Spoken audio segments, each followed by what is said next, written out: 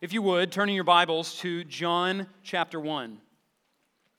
John chapter 1. After our sermon this morning, we're going to sing a song that is probably a well-known Christmas song to many of you. It's called, "What Child Is This?" And while many of us could sing this probably from memory, I think it's actually a really appropriate question to ask. Every time that we come to the Christmas season, the Christmas holidays, I think it's right for us to ask, what child is this? And before we move on with the Sunday school answer that this child is Jesus, let's use John chapter 1 as a reminder of the truth of this child. And let's ask this question with real curiosity. What child is this? What kind of person and man and baby is this? Who is this child? So let's read our text this morning. We're going to be in John chapter 1. We're going to go through the first 18 verses. John writes, under the inspiration of the Holy Spirit, "In the beginning was the Word, and the Word was with God, and the Word was God. He was in the beginning with God. All things were made through him, and without him was not anything made that was made. In him was life, and the life was the light of men. The light shines in the darkness, and the darkness has not overcome it. There was a man sent from God whose name was John. He came as a witness, to bear witness about the light, that all might believe through him. He was not the light, but came to bear witness about the light. The true light, which gives light to everyone, was coming into the world. He was in the world, and the world was made through him, yet the world did not know him. He came to his own, and his own people did not receive him. But to all who did receive him, who believed in his name, he gave the right to become children of God, who were born not of blood, nor of the will of the flesh, nor of the will of man, but of God.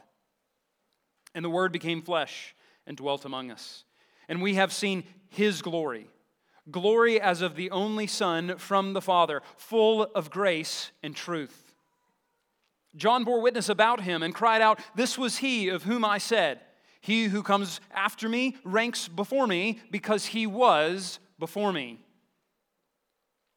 For from his fullness we have all received grace upon grace. For the law was given through Moses. Grace and truth came through Jesus Christ. No one has ever seen God, the only God, who is at the Father's side. He has made him known." So in reading our text this morning, we're going to ask that question throughout it. What child is this? Well, the first way that we see the answer to that question in verses 1 to 5 is this is the eternal Son. This is the Word. John begins his gospel with a prologue. These first 18 verses are the introduction to his whole book, and it is meant, I think, to transport us as his audience back to the beginning of the world and even before that. See, John wants to draw our attention to the creation narrative. I don't know if you picked it up as we were reading through this, but this sounds very similar to what Moses writes in Genesis 1. We read about in the beginning, we read about God, we read about creation, and we read about light. See, I think that John is signaling to us, much like Moses, that this is a description of origins. And when you think about this, this concerns every worldview. It doesn't matter what you believe, you have to come to account of the beginning of things, the origins of things. But I think what John is saying here is that we as Christians, we who are followers of this word, are not only concerned with the origins of things, the creation of things, but the recreation of things. That John's gospel is about a new creation that is coming.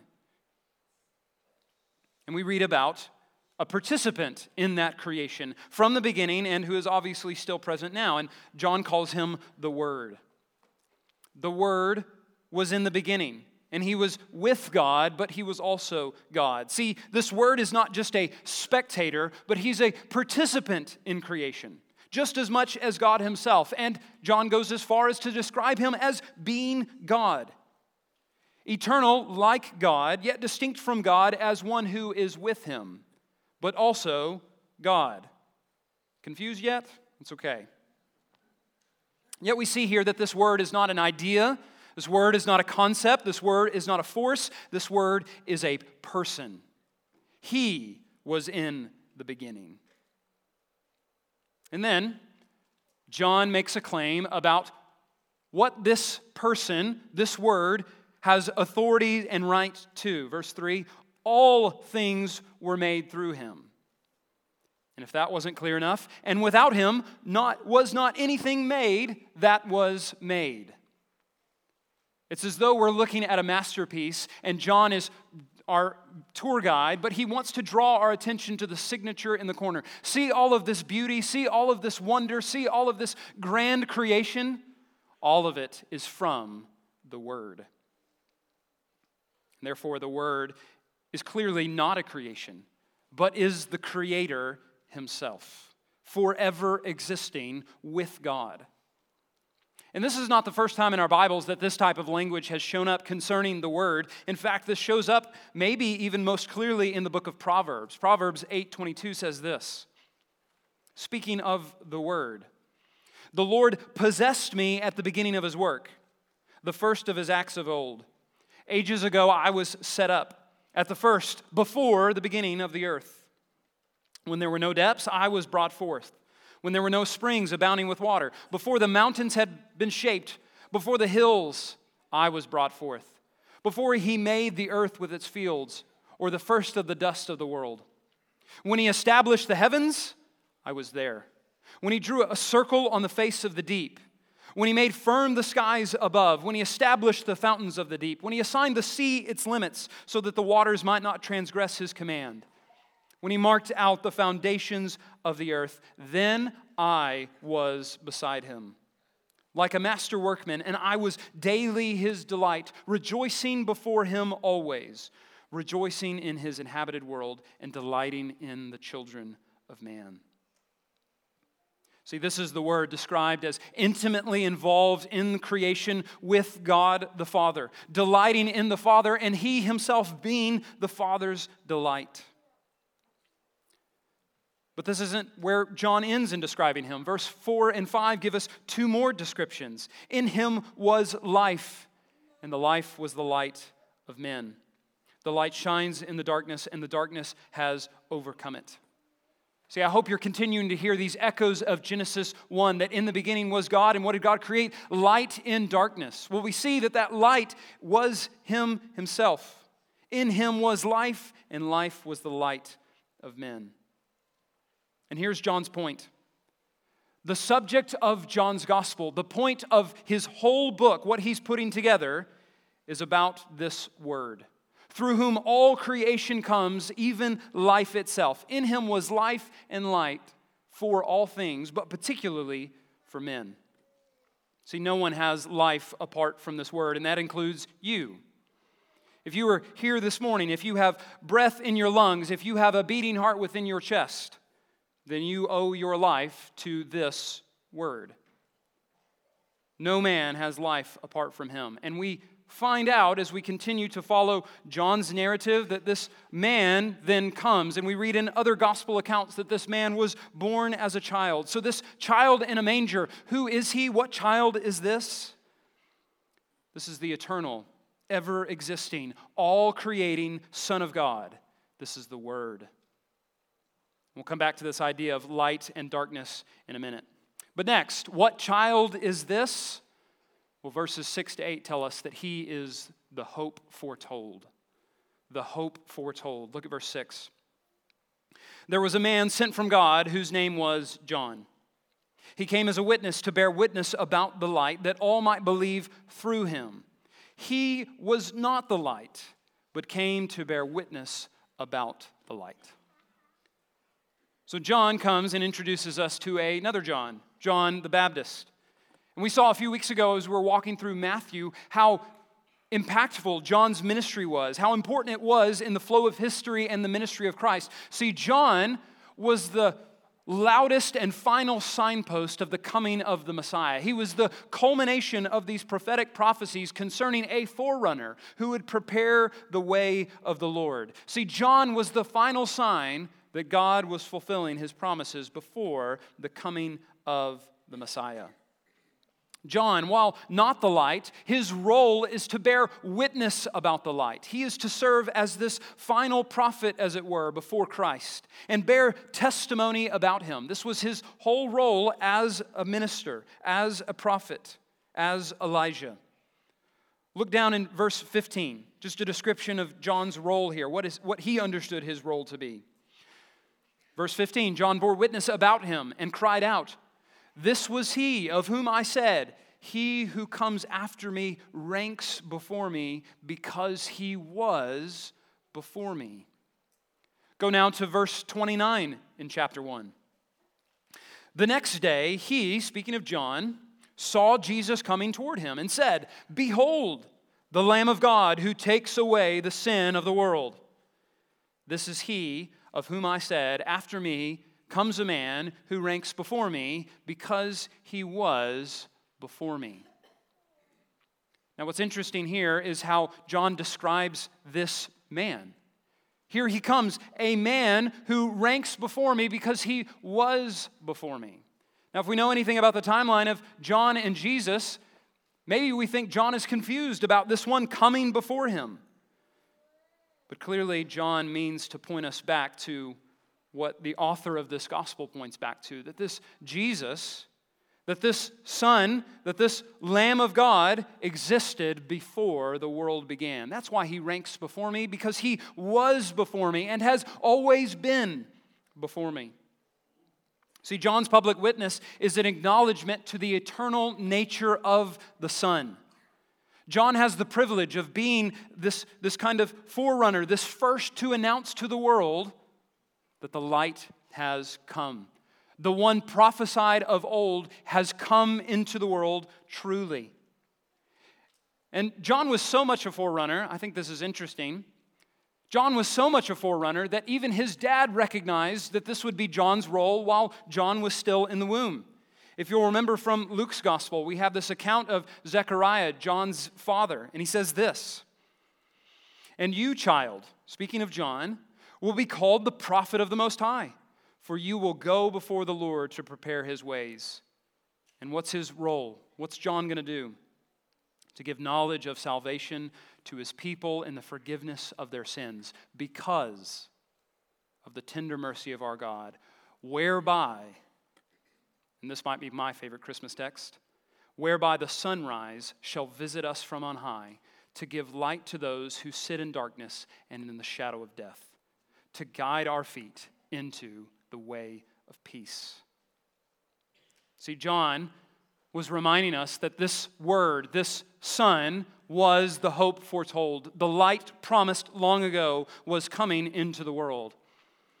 And yet we're going to see next that in spite of this good news, it was not received as good news by all.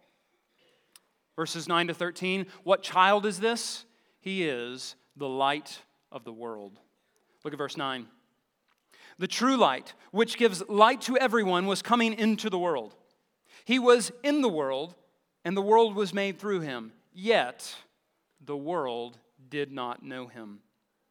He came to his own, and his own people did not receive him. But to all who did receive him, who believed in his name, he gave the right to become children of God, who were born not of blood, nor of the will of flesh, nor of the will of man, but of God." See, John introduces us to this concept of light. He's already said it before, that in him was life, and this light was the light of men. But now we see that there was a variance in response of the men whom this light was coming to. See, Jesus, by his light and his ministry, brings illumination. And this is one of the attributes of light, right? It is a revealer of things. And this seems to be what John's picking up on, that this light was coming into the world and it reveals the state of man. It reveals the hearts of men. Also in Luke's gospel, we have Simeon. You remember Simeon? He was an old man who was praying regularly that the Lord would allow him to see the Messiah before he dies. And he gets this opportunity. He gets to see the Messiah. And this is his response in Luke 2.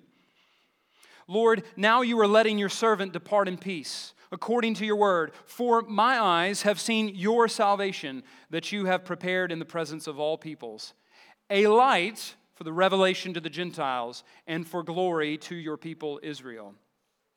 And speaking of Mary and Joseph, and his father and his mother marveled at what was said about him.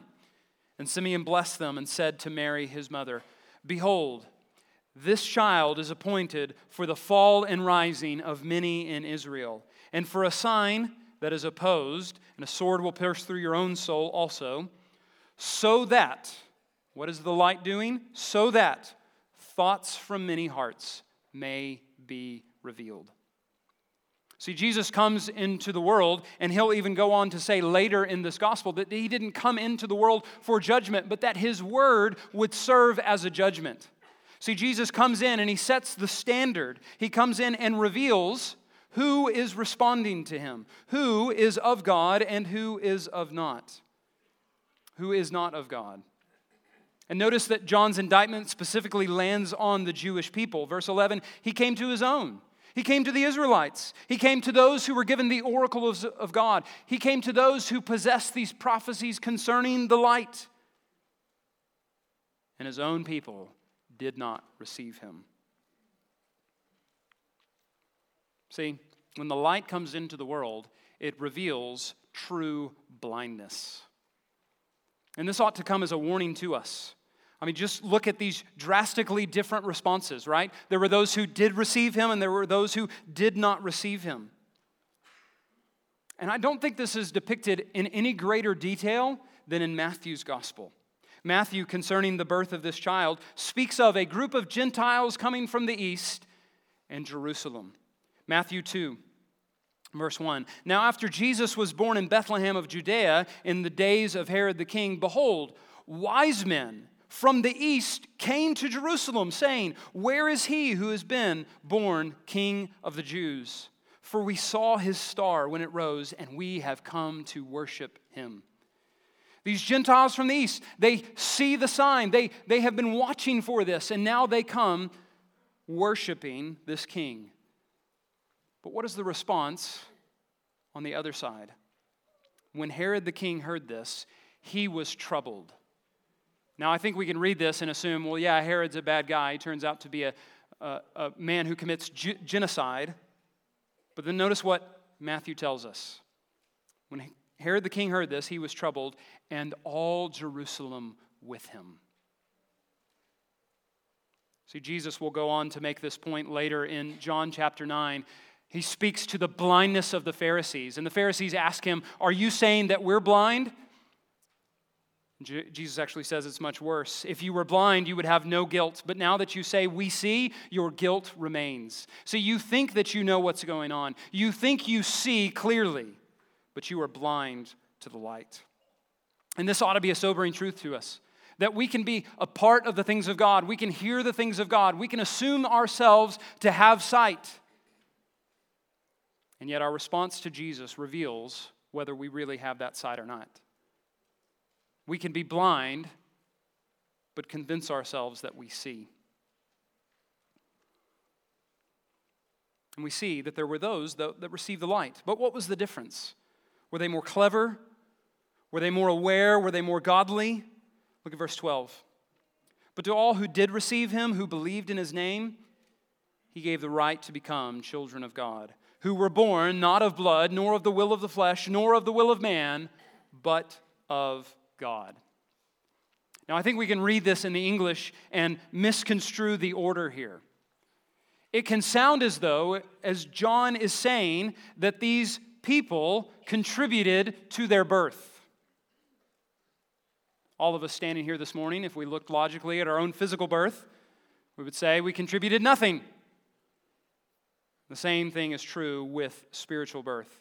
That's what verse 13 makes clear.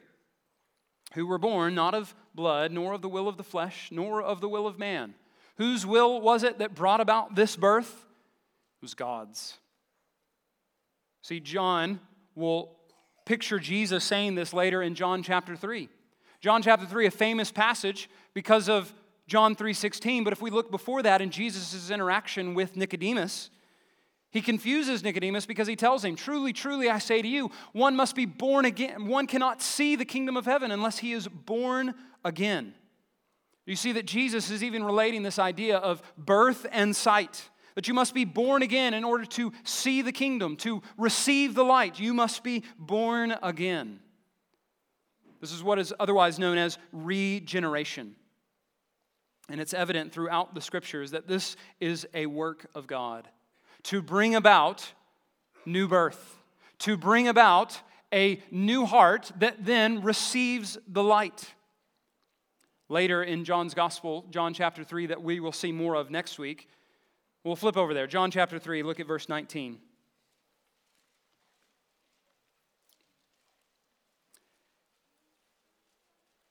And this is the judgment. The light has come into the world, and the people loved the darkness rather than the light, because their works were evil. For everyone who does wicked things hates the light and does not come to the light, lest his works should be exposed. But whoever does what is true comes to the light, so that it may be clearly seen that his works have been carried out in God. See, this light is the great revealer of the hearts of man. See, a heart that has been born of God wants the things of God.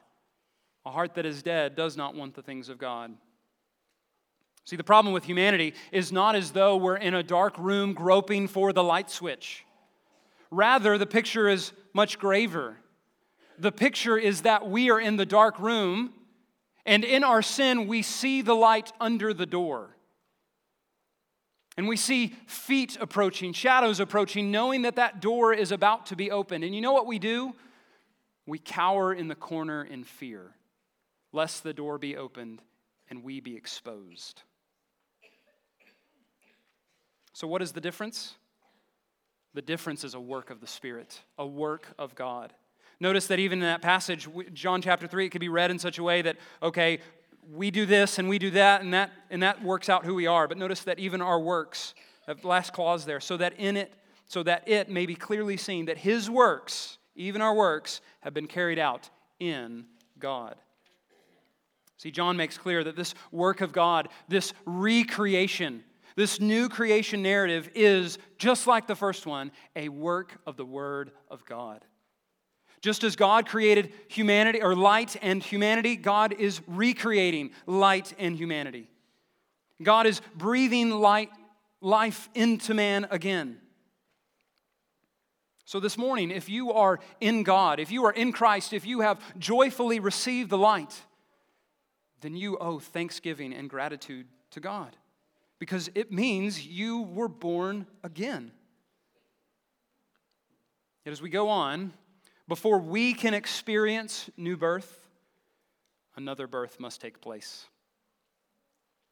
Look at verses 14 to 18. What child is this? This child is the glory of God. And the Word became flesh and dwelt among us. And we have seen His glory, glory as of the only Son from the Father, full of grace and truth. John bore witness about Him and cried out, "This was He of whom I said, He comes after me, ranks before me, because He was before me."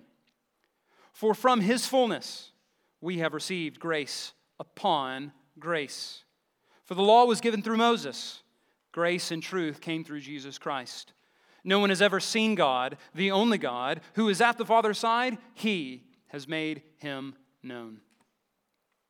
See, in Genesis chapter 1 and 2, the pinnacle of creation is the creation of man. And here we see the pinnacle of this new creation is the incarnation of the man, is the coming of the Messiah. The birth of this child is the pinnacle of this new creation. This Word, which we have seen is God, has now taken on flesh.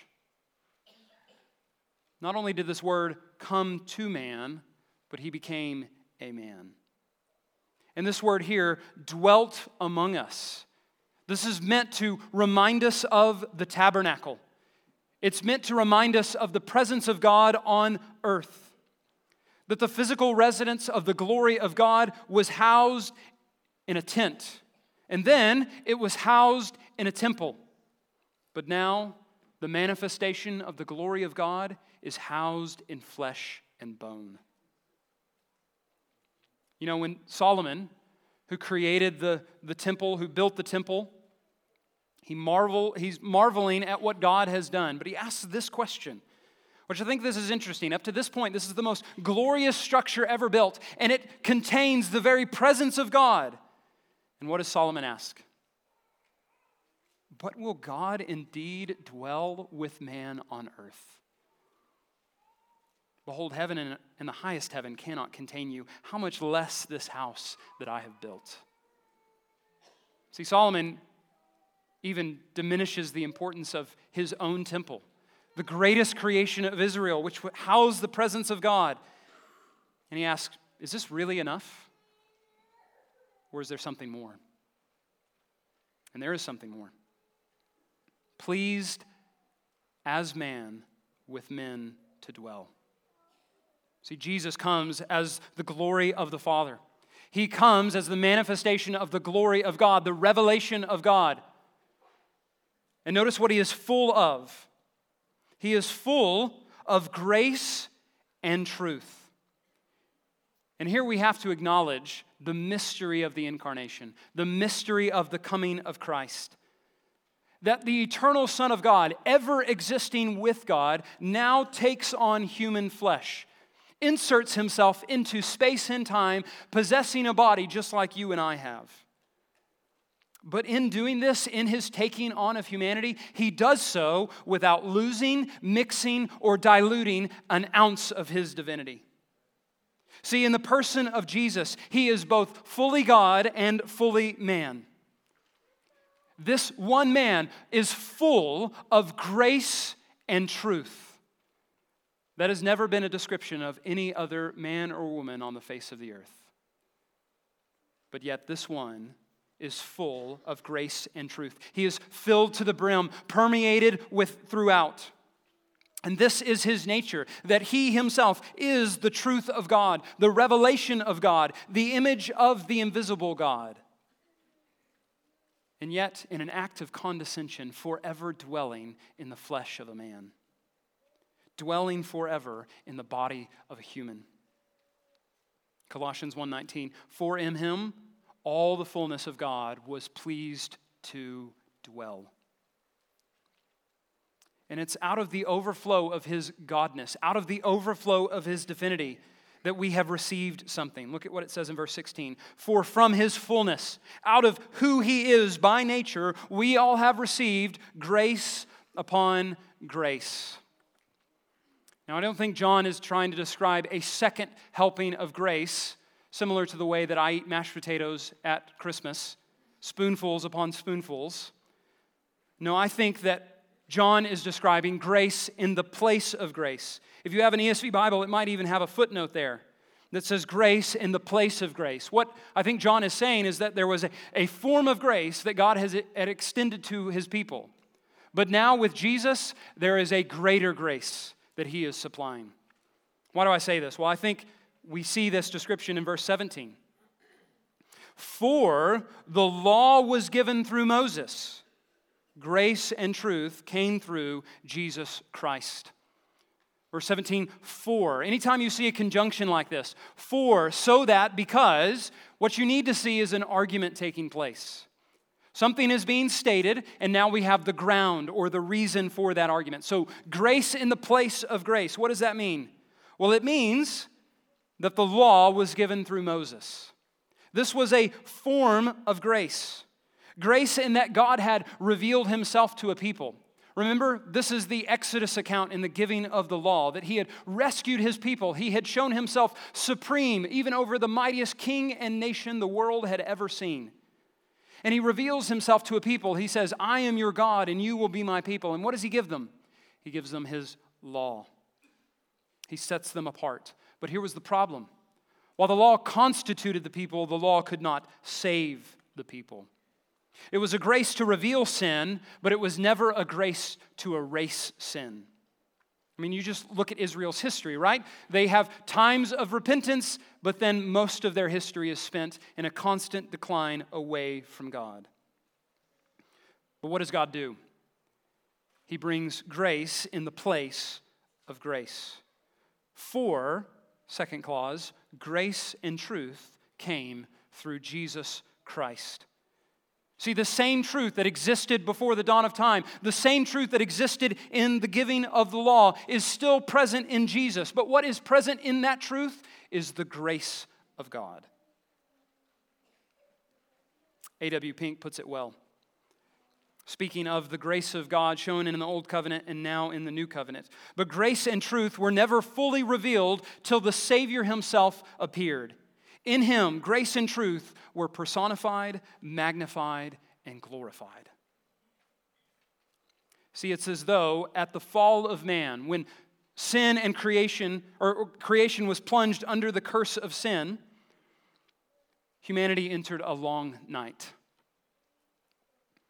But God, in the giving of the law and the revealing of himself, lights a candle, a flicker of hope, giving them a glimpse of what God was like and what God would do, but it is not the full picture. It does not provide full illumination.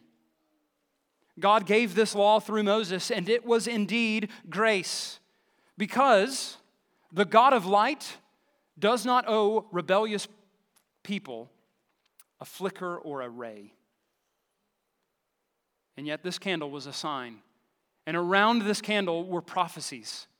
Prophecies, not that we just need more candles, not that we need more law. If we just got enough candles, or maybe we can discover electricity and we can make our own lights. No, God never intended us for that to extrapolate out. No, what did God say in those prophecies? That the sun was coming over the horizon, never to need a candle again. A.W. Pink puts it this way in contrasting law and grace. See, law addresses men as members of the old creation, but grace makes men members of a new creation. Law manifested what was in man, which is sin, but grace manifests what is in God, which is love. Law demanded righteousness from men, and grace brings righteousness to men. Law sentences a living man to death, and grace brings a dead man to life. Law speaks of what men must do for God, and grace tells of what Christ has done for men. Law gives knowledge of sin, but grace puts away sin. Law brought God out to men, but grace brings men in to God. And notice how John closes his prologue here in verse 18. No one has ever seen God, the only God, who is at the Father's side. He has made him known. See, I think this is, again, to remind us not just of creation, but of the author of Genesis. I think this is to bring us to our minds Moses. Because what is Moses' request on Mount Sinai? Can you tell me your name? Can you show me your glory? Can you give me a glimpse of what you look like? And you remember God's answer? No. If I showed you myself, it would be too much for you. It would destroy you. So instead, I'm going to hide you in the cleft of the rock. I'm going to cover you with my hand. And then when my back is turned, I'm going to remove my hand so that you might catch a glimpse of my back. This is God showing Moses great grace. I'm going to show you a glimpse of my glory, but you couldn't handle the whole thing. See, in the Old Covenant, under the law, it was impossible to see God and live. There was no way for man to obtain the necessary righteousness and holiness to be exposed to the glory of God, because it would mean our destruction.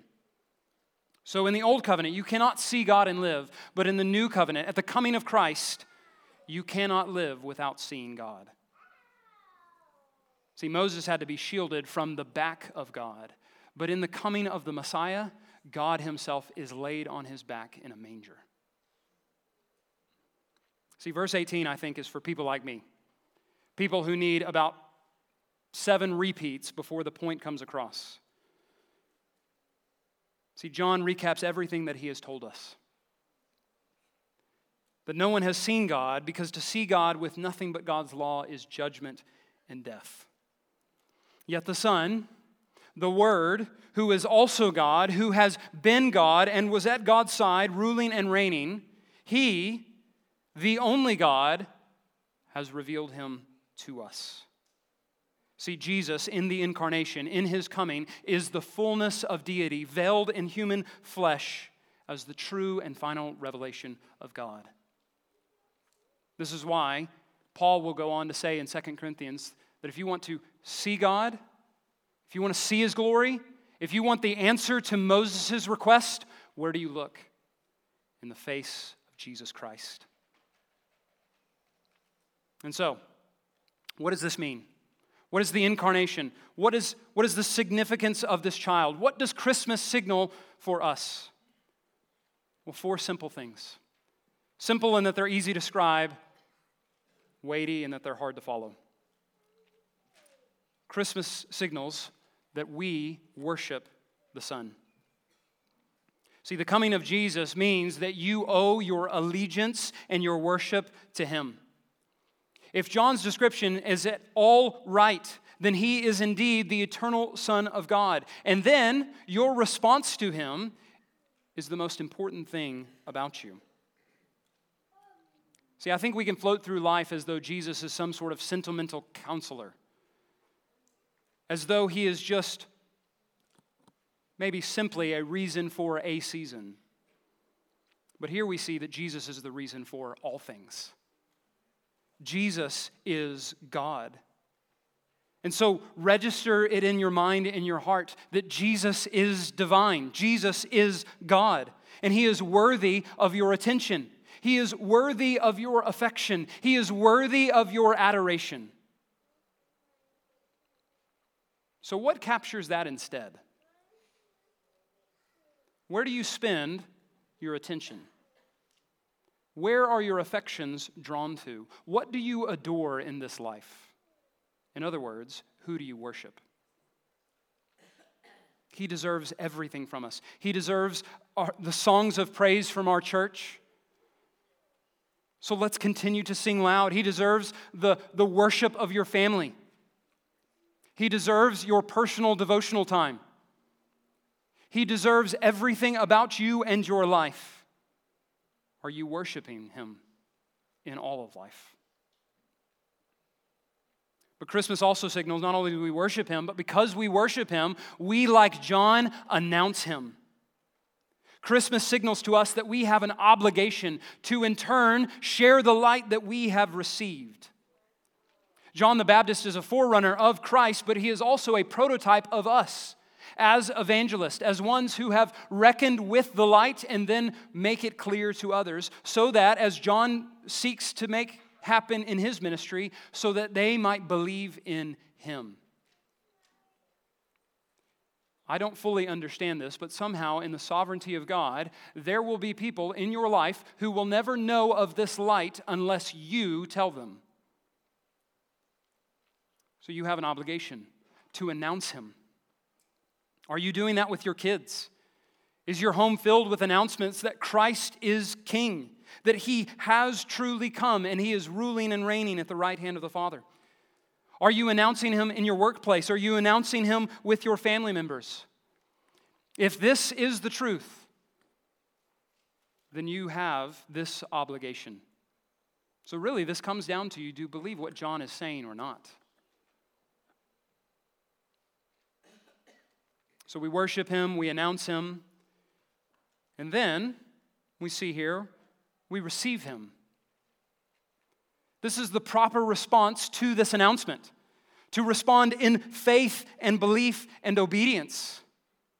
Do you believe that Jesus has come? Do you believe that He is the glory of the Father revealed to sinful men and women like you and me? Or are we tempted to just take note of the facts surrounding Jesus, take note of these narratives, and then simply become numb to them? Maybe this morning, for the first time, you have a sense that there is a majesty and magnificence to Jesus that you have never wrestled with.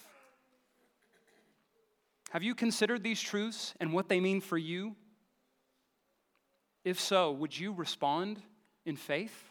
Would you receive Christ? Would you believe that Jesus is the Son of God, born to take on flesh and die in your place? Would you receive this word? Would you, maybe for the first time, receive the light of the world, in whom is the life of man and life for you? And if you have received him, then lastly, Christmas signals that we hope in him. If you have received him in hope, then rest in the fact that your hope died and then rose again. That this baby who was in the manger grew up, was born in flesh, and was a man for 33 years on this earth. And then in one moment, his life was taken away from him. He was killed on a sinner's cross, through a criminal's execution, in your place, in your stead. And then, as the vindication of this recreation, as the true sign that new life was available to all who would receive him, he raised from the dead and ascended to the right hand of the Father, where he lives to make intercession for his people. Those of us who have been given the right to become children of God, who have been born of God, he is ruling and reigning for us, ever to be God and man, but one day to return for us. And so we have hope in him. So what child is this?